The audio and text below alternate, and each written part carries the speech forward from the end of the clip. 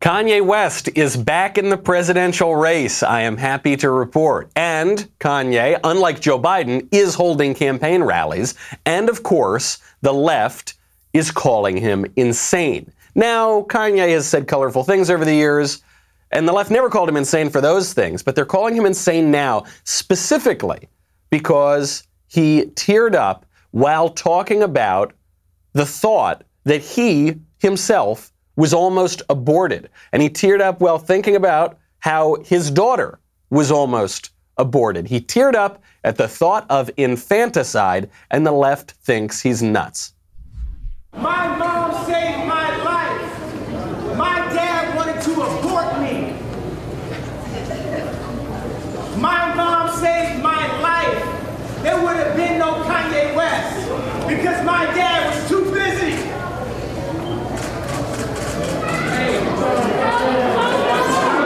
Here he starts to tear up. It's definitely not performed. Pretty genuine. The crowd seems surprised but supportive of Kanye. Right?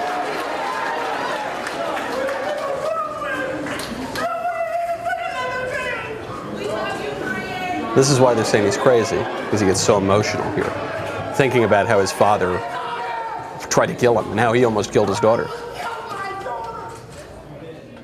You see, that's where the emotion comes in. He starts to work up the emotion when he talks about how his father almost killed him, right? There's a lot of social decay that could come just from that fact, just from that kind of family breakdown. But then where he really tears up is that he almost killed his own daughter. And the left calls him insane for that. They're calling him insane for a political reason. They're calling him insane because what the left does is it exploits science, quote unquote, and history, quote unquote. Has this view that all politics is now science, you can't disagree with it, and has this view that history is always marching toward their own progress. So if you deny science, you'd have to be insane. If you believe a baby is really a baby, you'd have to be insane. And if you stand in the way of their march of progress toward the inevitable turn of history, you'd have to be evil, because you're standing in the way of progress.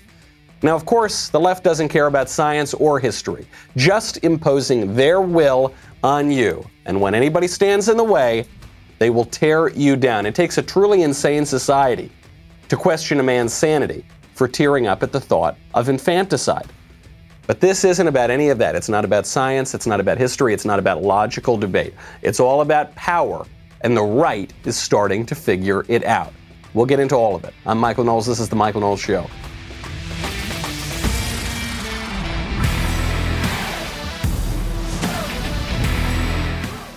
The left understands power, and I think the right is starting to wake up to the fact of how the left is imposing their own power, how the left is flexing their own power. We'll get to that in 1 second. First, though, I want to thank our friends over at Legacy Box. Legacy Box is a very, very simple mail-in service to have all of your home movies and photos digitally preserved on a thumb drive, DVD, or the cloud. Do not let those priceless family memories disappear, because that's what happens when you don't take action. They just decay. They don't stay perfect forever. They start to decay, and probably if you've got old tapes or anything like that, they're already decaying. It could be on any medium. So maybe you've got your old family memories trapped on old camcorder tapes or film reels. Those magnetic strips degrade over time. Maybe they're slides, any old photos, anything. Disasters happen. This happened to me. I had photos saved of a loved one. I don't know where they went. They're just gone. Unfortunately, I didn't have them backed up on Legacy Box. I found some more photos of this same loved one, and I sent it into Legacy Box. Now I have them digitally preserved forever. Legacy Box can digitize 19 different types of media, including VHS, camcorder, high 8 millimeter, 16 millimeter slides, printed photos, and more. Whatever you want, they got it. Legacy Box is the world's largest digitizer of home movies and photos, has helped over 850,000 families digitally preserve their past. Go to legacybox.com/Knowles. Get 40% off your first order. Buy today. Take advantage of this exclusive order. Send it in when you're ready. Legacybox.com/Knowles. Save 40% while supplies last. The left gets power, okay? They use power. The entire edifice of science, capital S, trademark over the E, and history, capital H, trademark over the Y. They get it. They use it. They flex it. They will shut you down. Okay, they're happy to play nice when you don't threaten their power structure. But the minute you do, they start to go after you. Chris Wallace actually inadvertently made this point. Chris Wallace of Fox News sat down with President Trump over the weekend. It was a pretty tense interview. We'll get to some of it today. But Chris Wallace raised this great question that I think a lot of conservatives have been calling an unfair question. I think it was a terrific question. I think it shows you how the power really works in this country. He pointed out to President Trump, he said, President Trump, the cities are burning down and the statues and everything's going crazy. Why is that happening now? So Trump answers and he says, well, it's because the left has run these cities. Sure, good answer. But then Chris Wallace said, well, the left has run these cities for decades. Why is it only happening now? They're Democrat-run cities. They're liberally run. They're stupidly run. We have forced them in Seattle to end the CHOP because, we were going in that following day. You probably have heard it. We were getting ready to go in. We were all set. And when they heard that we were going, they set their police force. Liberal Democrats have been running cities in this country for decades. Poorly. Why is it so bad right now? They've run them poorly. It was always bad, but now it's gotten totally out of control. And it's really because they want to defund the police. So Trump basically punts on the question. He goes, they're really bad. They've run them poorly. It's really bad. And in as much as Trump answers the question, he says, well, because things can't go on getting worse and worse forever. Eventually, they hit rock bottom, and that's what we're seeing now. I actually think the answer is more than that, and it's more specific to Trump. I think the reason the cities are burning down is because of Trump. Doesn't mean it's Trump's fault, but it is because of Trump.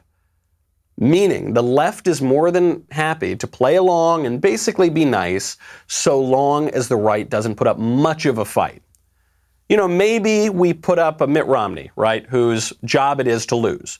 Mitt Romney's entire job as the Republican nominee was to lose gracefully and never push back too hard. John McCain, same thing. His job was to lose, to never push back too hard, to lose gracefully, and to get nice write-ups in the New York Times. George W. Bush actually won the elections, but he certainly didn't push back very hard. Don't forget, he was the inventor of compassionate conservatism, who didn't want to answer the press or fight the press or push too hard on legislation. He signed legislation called McCain-Feingold, where he actually said this is probably unconstitutional, but the left really likes it. And so John McCain, a Republican, sort of likes it. So I'm going to sign it anyway. He just was a moderate liberal Republican. And now he more or less openly opposes the Republican president, Donald Trump.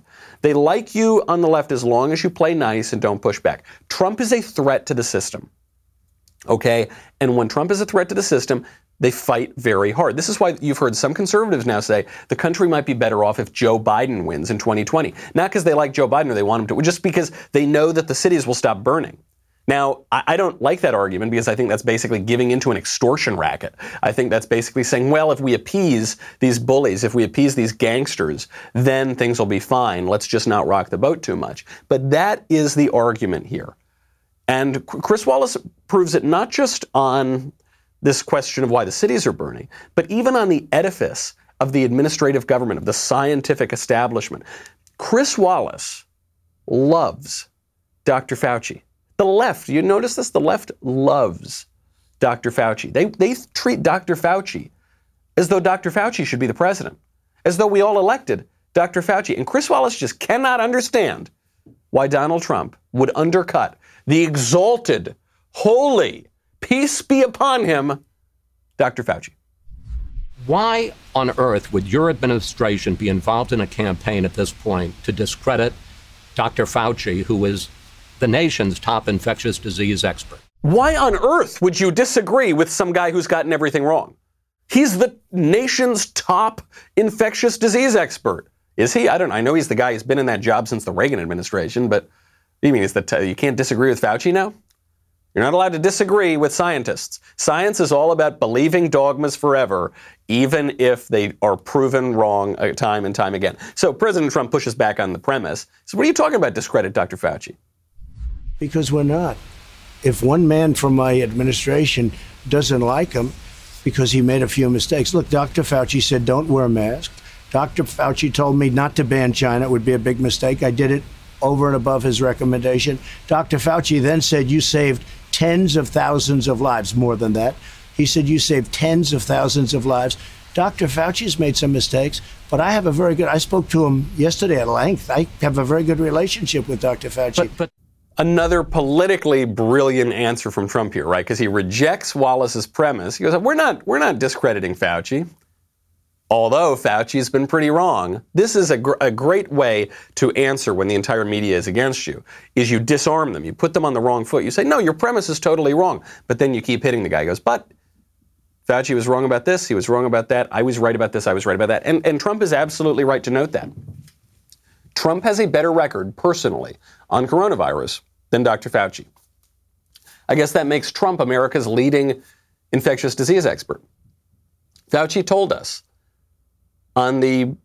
first of all, he over-predicted how many people would die. Then he dramatically under-predicted how many people would die of the virus. He told us not to wear masks on camera. Do you remember that? He went on camera, he said, don't wear masks. It would be crazy to wear masks. That was at the peak of the virus. That was when that thing was shooting right up to the top. Now he's telling us opposite things, and we're supposed to believe him again today. So he says, Fauci got things wrong. And if you just left it there, you'd say, okay, it's a disagreement about the administrative state, fine. But Wallace, he is so offended by any criticism of Dr. Fauci, he has to push back again. But, sir, this weekend, your White House put out a series of statements, so-called mistakes, that Dr. Fauci had made. One of your closest aides, one of your right-hand men, Daniel Scavino, put out this. Have you seen this? Well, this Dr. cartoon? Dr. Fauci, it shows him as a leaker and an alarmist. Oh, I don't know that he's a leaker. Why would he's a little bit of an alarmist. That's okay. A little bit of an alarmist. I'm an alarmist? A little bit of an alarmist. Let me just say, Dr. Fauci at the beginning, and again, I have a great relationship with him. I spoke to him at length yesterday. Dr. Fauci at the beginning said, this will pass, don't worry about it, this will pass. He was wrong. Dr. Fauci said, don't ban China. Don't ban China. I did. He then admitted that I was right. But you made mistakes, too. I guess everybody makes mistakes. I was going to say. You made mistakes, too. That's an amazing statement coming from, because first Wallace opens up and he says Fauci didn't make mistakes, right? He said, your White House put out this list of so-called mistakes from Dr. Fauci. And then Wallace admits, he finally has to admit, because Trump proves it to him, that Fauci made a lot of mistakes, very serious mistakes. And what's Wallace's response? Well, you made mistakes, too. Yeah, I'm the president, right? I'm the duly elected president. If I make mistakes, that's on me, and the American people will hold me accountable. Who's holding Fauci accountable? Fauci's been in that job forever. I don't know. Fauci is like this ageless man. I don't know. Somehow it's kind of creepy. He doesn't age. He's been in office forever, never held accountable. Presidents come and go. Dr. Fauci remains. The administrative state remains. The bureaucrats remain. That's what the left wants. That's their view of government. That's how they flex power, right? Because as I've pointed out, I've made this point on the show a few times. The left talks about institutional racism and institutional oppression, yet they control all of the institutions. One of those institutions is the administrative government. And some people have pushed back on me. They say, Michael, Republicans have the Senate, Republicans have the White House. That's not what I'm talking about. I'm talking about the administrative government, all the little alphabet agencies, CDC, FDA, HHS, whatever, right? State Department, all these. The State Department, I suppose, is an actual cabinet. However, they run that one too. But all of those executive agencies, the left runs. And so they have an extra bit of power here because it doesn't matter who gets elected. They will remain in office. This is why early on in the pandemic, you heard the left always saying, why is Trump talking at these press conferences? We only want to hear from Dr. Fauci. Trump's talking because he's the elected guy. He's the one who's supposed to be in charge. But in reality, it's the bureaucrats who are in charge. And so you see the appeal first to science, because what the left has done is taken political questions. Should we have schools that are open? Should we allow people to travel? Should we allow restaurants to reopen? On what timeline? How do we debate this? These are political questions that are based on eternal principles and changing political circumstances. But we take those out, the left takes those out of the realm of debate and pretends that they're somehow scientific. Because if they're scientific, there's only one correct answer. And so you get some guy in a lab coat to take all of your politics away from you, all of your debate away from we the people, and just give you the answer, and we have to do whatever he says. That's the first thing they do. Then the next thing they do is they take history and they apply science to history, and they say history has a march, right? The arc of the moral universe is long, but it always bends toward justice. History, you're on the wrong side of history, right? You're marching toward progress. And so if you stand in the way of progress, if you stand in the way of their narrow ideological view of history, then you are considered evil. And that's how they flex power time and time again. Well, President Trump, one of the few people, probably the only guy in my lifetime, pushes back on that view of power. One thing he did in this Wallace interview that was stunning is he acknowledged the problem. He said, this is a debate about power. And the Supreme Court just gave me, the president, a new power based on a power that the left had taken a number of years ago. And I am going to flex that power. Something you haven't heard this from conservatives in a long time. Acknowledging that there is a power that has shifted around and that they are willing to use it. We're signing a health care plan within 2 weeks, a full and complete health care plan that the Supreme Court decision on DACA gave me the right to do. So we're going to sign an immigration plan, a health care plan, and various other plans. And nobody will have done what I'm doing in the next 4 weeks. The Supreme Court gave the President of the United States powers that nobody thought the President had by doing what they did, their decision on DACA. And DACA is going to be taken care of also. I love this. I hope that he is telling the truth and he's not just bluffing here. Because what he just did upends decades of conservative so-called political practice. What Trump just said is, the Supreme Court just gave the presidency, not just one president or another, gave the president powers that no one thought he had on the DACA decision. What's the DACA decision? Well, it goes back to when Barack Obama issued an executive amnesty for relatively younger illegal aliens, 40 and younger, the so-called dreamers. And Obama at the time admitted that it was unconstitutional. He admitted at the time he didn't have the power to do that. So even he acknowledged that this was a power the president didn't have. But the Supreme Court, because the country is always tilting leftward, the march of progress never stops, the Supreme Court, despite Obama's own objections, said that the president had that power, and so executive amnesty was constitutional, and so the DACA people get to stay. So the typical conservative response that you'd expect from the weak, spineless conservatives is, this is terrible, the Supreme Court shouldn't have given the president that power, and now that a conservative has the presidency, which they never thought possible, and they tried to steal it from us, and then they tried to steal it from us again after we won it, we're not going to use that power. The left can use that power, but we won't. Because if we use power, then we'll become the very people that we oppose, and we'll be no different than the left. Even though that doesn't make any sense, of course, because politics is not merely formal. It's not merely a procedure. It's not merely how you do things, but what you do. And what the left does is very different than what the right does. And conservatives should not only want to have a sort of procedure of how to do things, they should want to do actual things. And so what Trump says, stunning stuff. He says, okay, the Supreme Court gave me that power. I don't think this is a power that the president necessarily, no one thought this was a power the president has. But the Supreme Court gave me that power because they wanted to help Obama. That's fine. I'm going to use that power. The left uses their power, and the left has a whole lot more power than the right does. So now the court gave us this little bit of power. I'm going to use it. And I'm going to use it on health care. And I'm going to use it on immigration. And I'm going to use it on DACA too. Mwah! It's a guy who finally understands what this is about. The left uses all this mealy-mouthed language to hide their quest for power. I mean, even the way they use science and history, it's basically just a way to put lipstick on the pig and put a facade up in front of what they're really doing, which is just exercising pure will. There's no argument, there's no reason, there's no logic. They're just doing what they want to do. I want to do it, so I'm going to do it. And what Trump is saying is, I recognize that you're doing that, and I'm going to use the power that I can as well. It's not just Trump. Trump's chief of staff, Mark Meadows, we sat down with him on the Verdict podcast just a few weeks ago. Mark Meadows was on Maria Bartiromo's show. He was asked about this Durham investigation. This is another way to investigate the left's abuses of power into the origins of the Russia probe. Where did this Russia probe come from? Why was Obama's government spying on Donald Trump?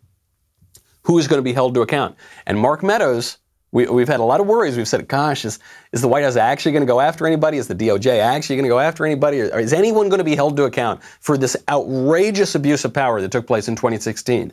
And Mark Meadows says, absolutely. I think the American people expect indictments. I know I expect indictments based on the evidence I've seen. Lindsey Graham did a good job in getting that out. We know that they not only knew that there wasn't a case, but they continued to investigate and spy, and yes, I use the word spy, on Trump campaign officials, and actually even doing things when this president was sworn in and after that, and doing it in an inappropriate manner. You're going to see a couple of other documents come out in the coming days that will suggest that not only was the campaign spied on, but the FBI did not act appropriately as they were investigating. It's all starting to unravel, and I tell you, it's time that people go to jail and people are indicted. It's time that people go to jail. It's time that people are indicted. Yes, that's right. People have to be held to account. This is a problem. I get the conservative reluctance here to actually hold people like, for instance, Peter Strzok, that corrupt FBI agent who went after Trump, who went after Michael Flynn. I get why you don't want to hold these people to account, because we don't want to acknowledge how deep the problem runs. We don't want to acknowledge the corruption of our own government. We don't want to see these people go to jail because we don't want to see that they've committed crimes, because we want to pretend that things are working as they should, as the Constitution lays out, or anywhere even close to how the Constitution lays out. But they're not. They're not. And conservatives are not going to help the problem by putting their head in the sand and pretending it's not happening. Conservatives are not going to fix the problem by acting like cowards and refusing to do what they are called upon to do and what they have the power to do in the moment. That's not going to be the way forward. The way forward is going to be to actually take a risk, use your courage, stand up for what's right. Now, we're doing this not just on the level of the FBI and the DOJ. This is happening in the Pacific Northwest, which has been crazy town, right? That's where Chaz and CHOP and the Soviet Union are. These anarchists running wild. Well, finally, people are beginning to clean this up. DHS is arresting anarchists in Portland. We're talking about elite forces are now coming in to arrest these anarchists. These anarchists they're not just demonstrators protesting for peace and love on the street. These are highly organized, very dangerous, deadly anarchists and Marxists out on the streets of Portland. And absolutely, they should be arrested. They should be taken in for their crimes. They should be dealt with. The left is furious about this. The left is furious that the right is actually using their power to stop their radical agenda. The Attorney General of Oregon is now suing the feds for arresting violent anarchists who have taken over American cities. Actually suing them. And it's so bizarre to me that the left, whenever an American police officer does his job, whether it's a DHS unit taking down an anarchist or just a local cop arresting a looter or arresting a vandal or arresting a killer, the left hates that when the police do their job here in America. And yet, you look on the international scene, when the government of China is arresting whole populations, particularly the Uyghurs, arresting them, blindfolding them, handcuffing them, throwing them on boxcars, sterilizing them, killing off their population, committing genocide. Slowly, but the Chinese move slowly as they march through history. But committing genocide slowly but surely enough. The left doesn't care. The left doesn't care at all. Because China, the rise of China, is part of the left's agenda. They've been pushing for this for decades and decades. It has largely worked. And so they look the other way when China is committing actual, what you would call human rights abuses, committing heinous crimes against whole populations. There, they just don't care. Actually, the Chinese ambassador to the UK, Liu Xiaoming, was asked about this question. Finally, someone actually asks the Chinese about this question. What does he say? He totally deflects. This is not the first time you show me. I still remember last year you showed me what is happening in Xinjiang. In Xinjiang, exactly. But let me tell you this. Xinjiang, have you been to Xinjiang yourself? No, I never have. You know, Xinjiang is regarded as the most beautiful place in Xinjiang. There's a Chinese saying, you do not know how big China is. Ambassador, that is not beautiful coverage, however, is it? You know, Xinjiang, that is exactly what I'm going to tell you. Since 1990, Xinjiang has completely changed because there's thousands of terrorist attacks. Well, People cannot. That was 10 years ago. Can I ask you why people are kneeling, blindfolded and shaven and being led to trains in modern China? Why? What is going on there? I do not know where you get this videotape. You know, sometimes you have a transfer of prisons and prisoners. You know, in any country. But just what is happening here, Ambassador? I do not know where did you get this video clips. These have been going around the world. That is really spooky because he's telling you that what you're seeing is real. He's telling by denying it, by deflecting, he's telling you that what you're seeing is real. That footage is pretty terrifying stuff. I mean, that is truly, you know, Hitler-esque or Stalin-esque stuff. You've got a whole population blindfolded, shaved, being loaded onto boxcars. And listen to how he changes his story. The interviewer says, "What is this?" He goes, "This is not the first time you've shown me this footage." So he's saying, "I've seen this before." Then he says, "Oh yeah, this region is really nice." Right, he completely deflects. "Oh, it's a great, you ever been to this region? Oh, it's good. They have wonderful hot dogs. Yeah. Oh, no, they're really good. Try the iced tea when you're there." So he totally deflects. The guy says, "What are you talking about? Answer the question." He goes, "Well, I don't know. What is this footage? Where'd you get this footage? I don't know about this footage." But he already acknowledged that part's a lie because he said he's already seen it before. Then he goes, "Well, I don't know. I mean, you know, look, sometimes prisoners get transferred." Now, he doesn't say that's what this is. Right? If this were just a normal prisoner transfer, he would say, well, that's just a prisoner transfer. But he's not saying sometimes this happens. So he's got deniability there. And also, prisoner transfers don't happen like that. But neither here nor there. And then he says, "I don't know where you get this footage." He goes on to criticize Western intelligence. That's China for you. That's what's been, we've known this. We've known that this is going on in China for a long time. Even as people, mostly the left in America, but some more squishy Republicans, have applauded the rise of China this entire time. If only we'd listened to that Hong Kong protester who put it in simple terms, but he sums up the situation perfectly.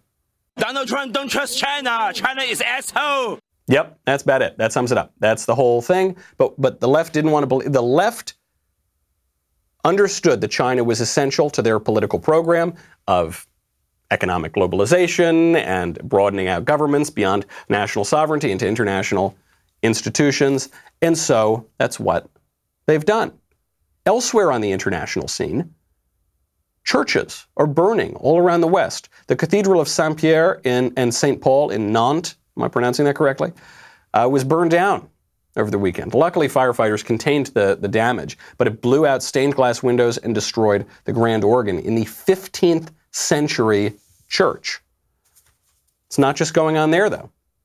St. Joseph Church in New Haven was forced to close after it was the target of vandalism that included satanic symbols painted on the front door. 2 additional attacks were recorded in Miami and in Colorado Springs. In Miami, a statue of Christ was toppled and beheaded. A statue of Mary was covered up in red paint.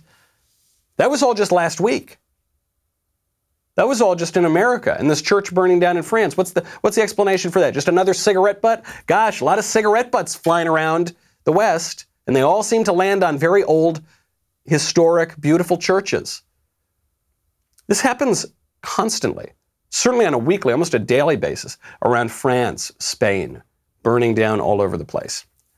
This is not just an accident. It's not just a cigarette butt flying. It's not just a weird quirk. It's not even unforeseen. This is a flex of power. Power by the enemies of the West. Power that is ignored and abetted by internal enemies of the West, by the political left that admittedly wants to destroy the West, that marches on college campuses and says, hey, hey, ho, ho, Western civ has got to go, that says that the West is hopelessly bigoted and terrible and evil and caused all the problems in the world. And we need open borders just to bring people in because of how terrible we've been to the whole world. Doesn't make a lot of sense, right? The West is the worst place in the world. That's why we need to let everybody in. The West is terrible. We've hurt so many people around the world. That's why we need to let them come into the West. Doesn't make a lot of sense. Clearly, they're being disingenuous somewhere in their argument. But the point is the same. The West is under threat. From a religious standpoint, from a scientific standpoint, from a cultural standpoint, from a political standpoint. And the big threat is not just that the West has enemies. Of course, every civilization has enemies. The big point is that the West no longer can defend itself. In President Trump's best speech that he's given yet, it was not the Mount Rushmore speech, though that one was very good. It was the speech he gave in Warsaw, where he asked a simple question: does the West have the will to survive?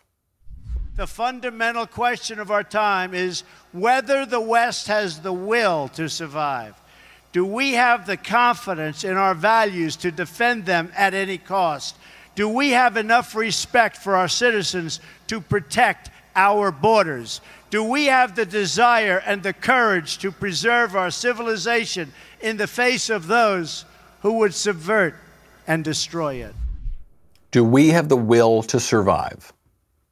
We in this country, in this civilization of ours, mock Kanye West. We call him crazy and insane because he expressed the will to personally survive.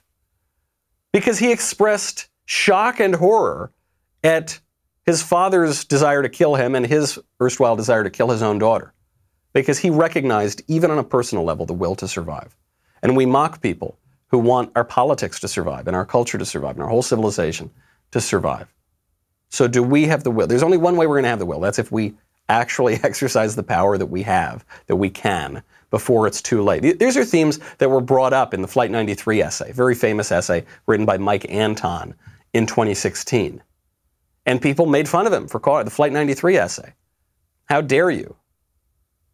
But why did he title it that? Because that is the fundamental question. Trump gave that speech in Warsaw because it's not even just uniquely American or uniquely French or uniquely Italian. It is Western. Do we, as a whole coherent civilization, have the will to survive? Well, right now, we are allowing we're allowing marauders and vandals and murderers to run wild, and we're arresting people for defending themselves. Not a great sign. We'll get to that in 1 second. That's in St. Louis with the McCloskeys. We'll get to the latest on BLM and wild accusations of racism. And we will get to surviving the coronavirus. But first, I've got to thank you for subscribing to The Michael Knowles Show on Apple Podcasts and to The Michael Knowles Show YouTube channel. Really appreciate it. When you go to the YouTube channel, be sure to ring the bell and subscribe so you get exclusive content posted to that channel, such as the best and worst TikTok videos that I'm not exactly a TikTok aficionado, but my producer made me watch for some of the best. There were one or two that were pretty good. You got to go check those out before TikTok gets banned, which would be very, very good. Also, don't miss the next episode of Daily Wire Backstage. That's coming up on Friday, July 24th, 7 p.m. Eastern, 4 p.m.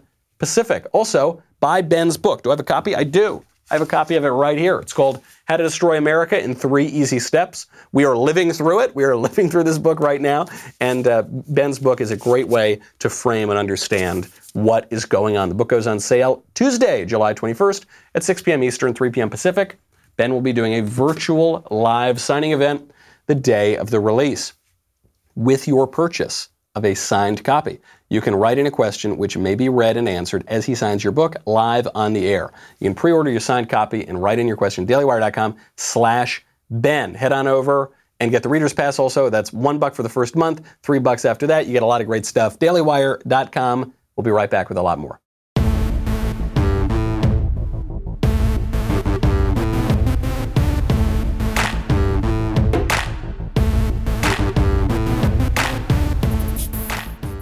You remember the McCloskeys? That's the gun couple that I think should be the cover of the next Brooks Brothers catalog. You know, the one with the pink polo shirt and the white chinos, standing outside of their house with their guns, just aiming at the marauders who themselves were wielding firearms at them and destroying their property. So, you might have heard, the McCloskeys had their house searched, very likely to be indicted, very likely to be prosecuted for defending their own house. Well, this is a very bad situation, but it's one we've come to expect. Because the bad guys get away with stuff and the good guys do not. That's how our politics works right now. That's how power is enforced. Well, good news. The governor in that state, Mike Parson, is strongly considering giving them a pardon if they should be indicted. He made this point while speaking on the Mark Cox Morning Show. Let me just be clear on this. Regardless what the people's last name are, you're talking about the opportunity of the law to stand your ground is what you're talking about. And the Castle Doctrine, which I helped write in the state of Missouri, they did what they legally should do. A mob does not have the right to charge your property or to come on your property not knowing what the intent is.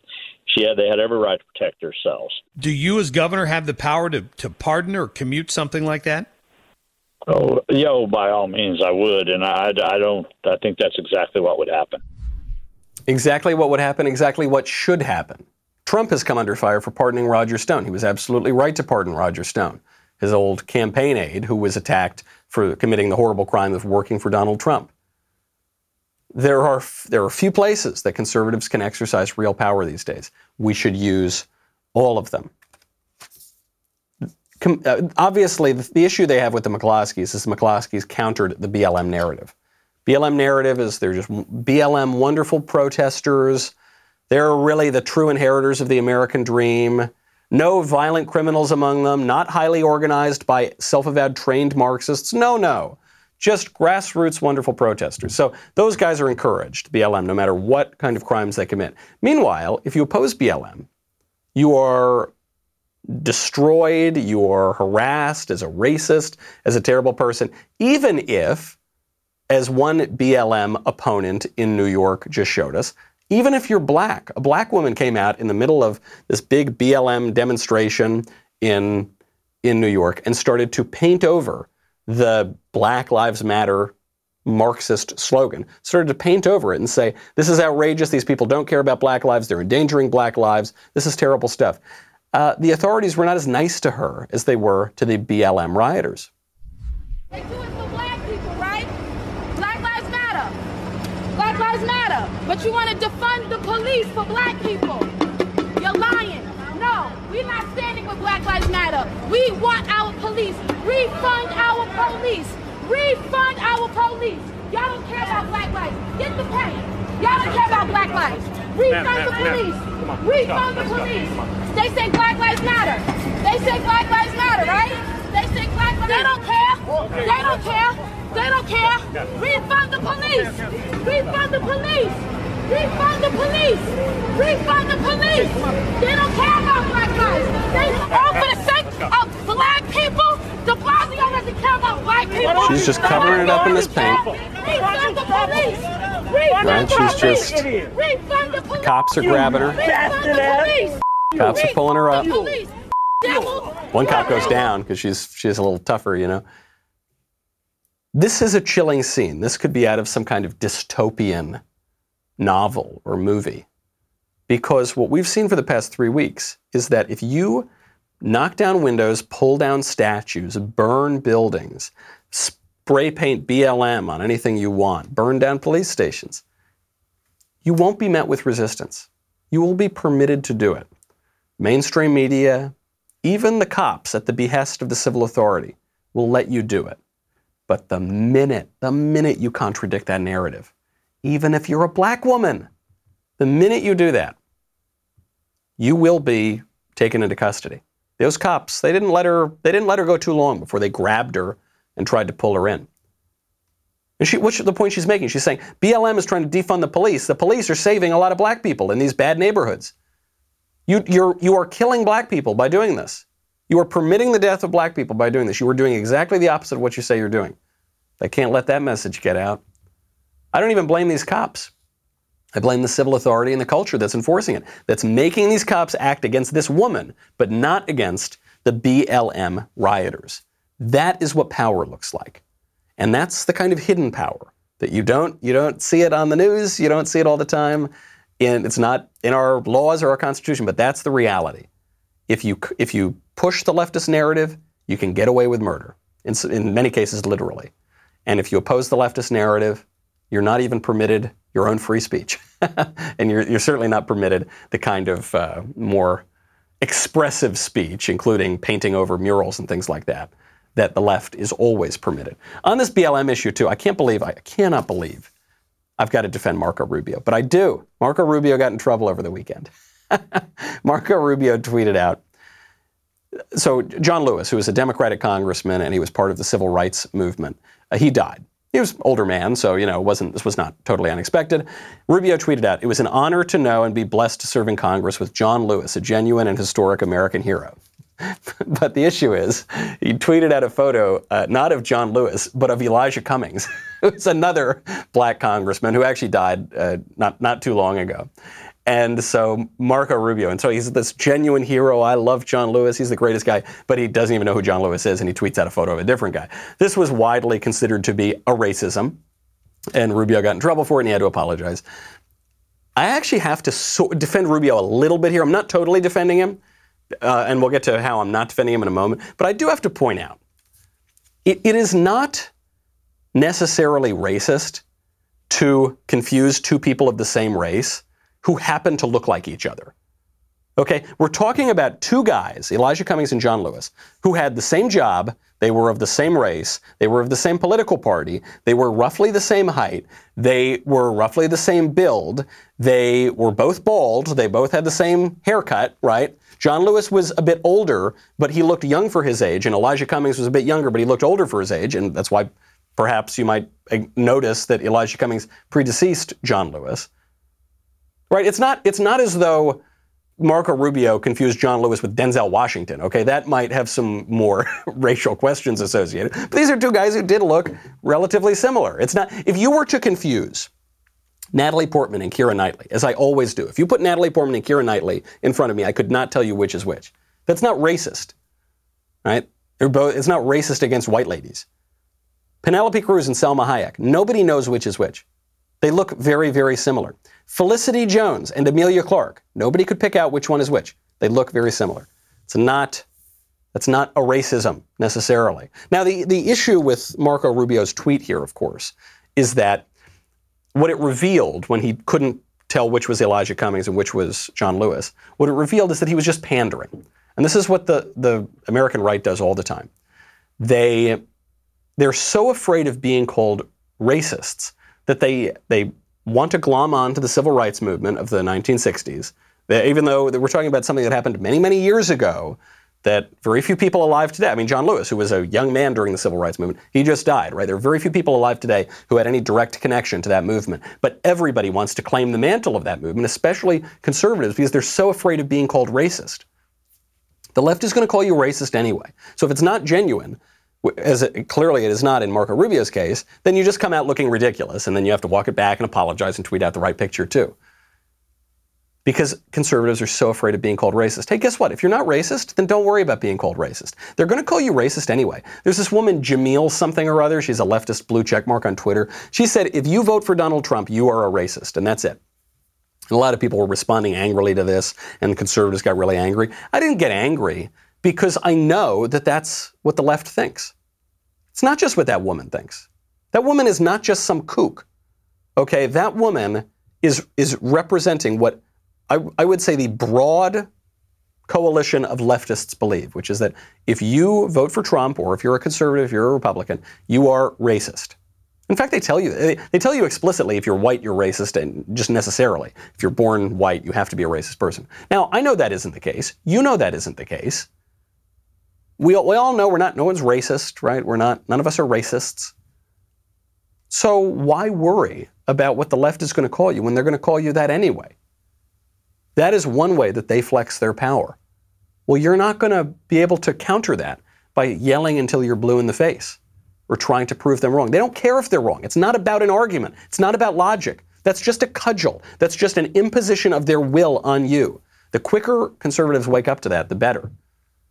We should oppose actual bigotry, because that's wrong, because as we've mentioned on this show before, racism, in so much as that word still has a meaning, racism is an affront to human dignity because man is made in the image of God and we have a common ancestor and there's human solidarity.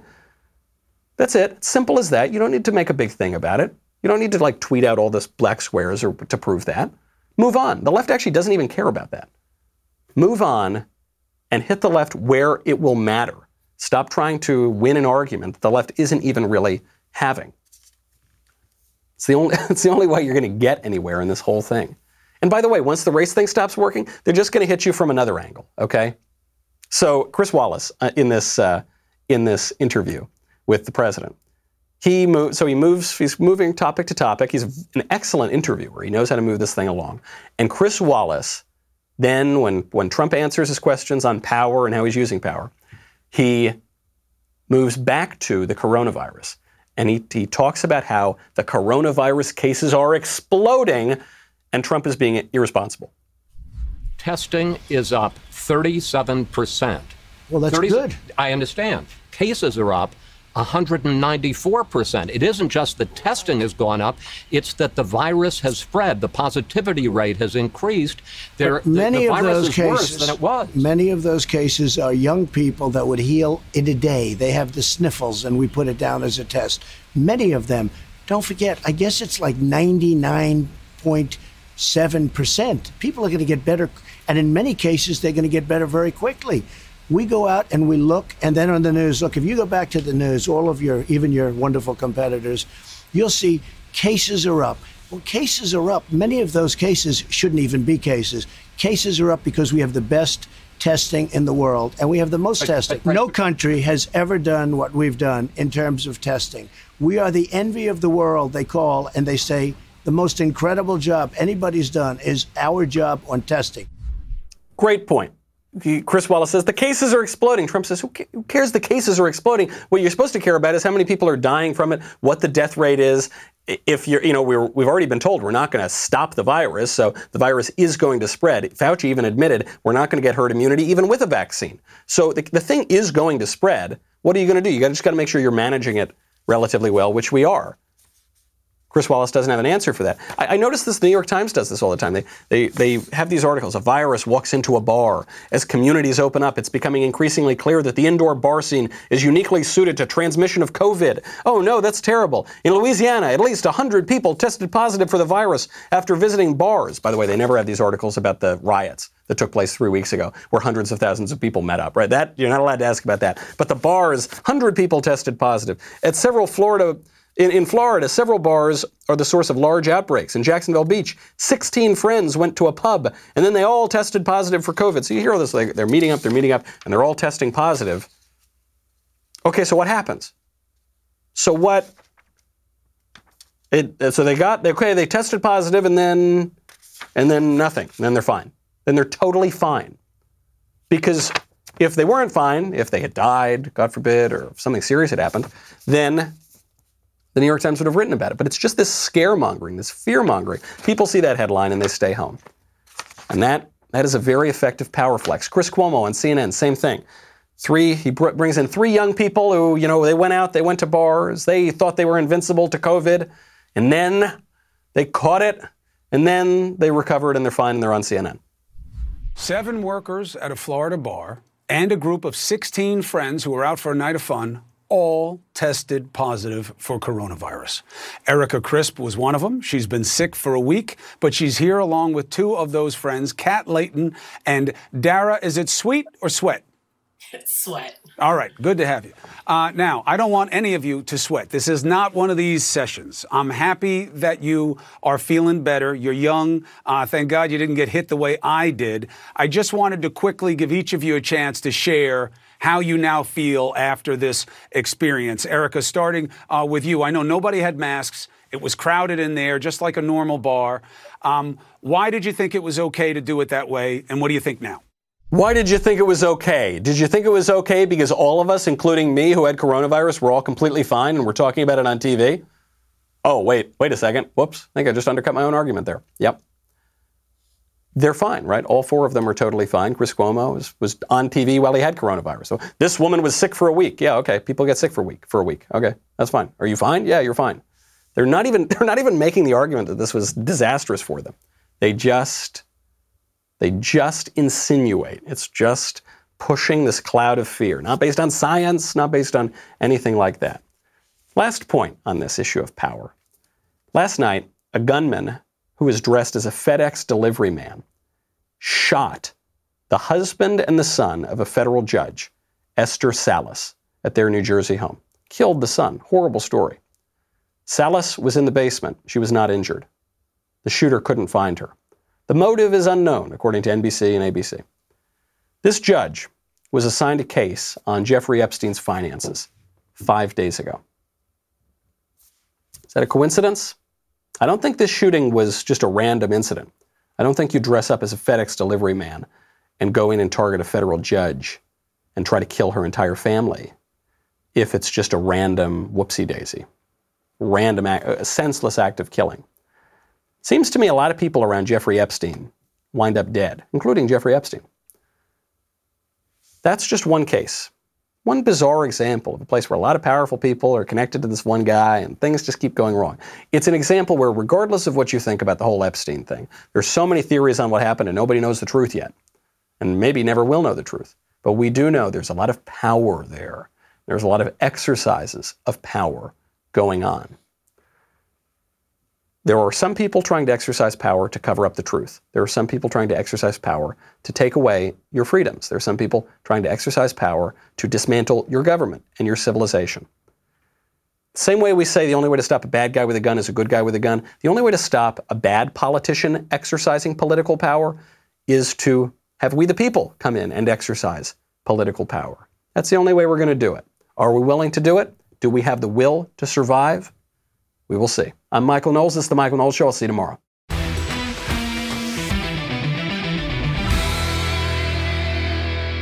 If you enjoyed this episode, and frankly, even if you didn't, don't forget to subscribe. And if you want to help spread the word, please give us a 5-star review and tell your friends to subscribe. We're available on Apple Podcasts, Spotify, and wherever else you listen to podcasts. Also, be sure to check out the other Daily Wire podcasts, including The Ben Shapiro Show, The Andrew Klavan Show, and The Matt Walsh Show. The Michael Knowles Show is produced by Ben Davies. Executive producer, Jeremy Boring. Supervising producers, Mathis Glover and Robert Sterling. Technical producer, Austin Stevens. Assistant director, Pavel Wadowski. Editor and associate producer, Danny D'Amico. Audio mixer, Robin Fenderson. Hair and makeup, Nika Geneva. Production assistant, Ryan Love. The Michael Knowles Show is a Daily Wire production. Copyright Daily Wire 2020. You know, the Matt Walsh Show, it's not just another show about politics. I think there are enough of those already out there. We talk about culture because culture drives politics and it drives everything else. So my main focuses are life, family, faith. Those are fundamental, and that's what this show is about. I hope you'll give it a listen.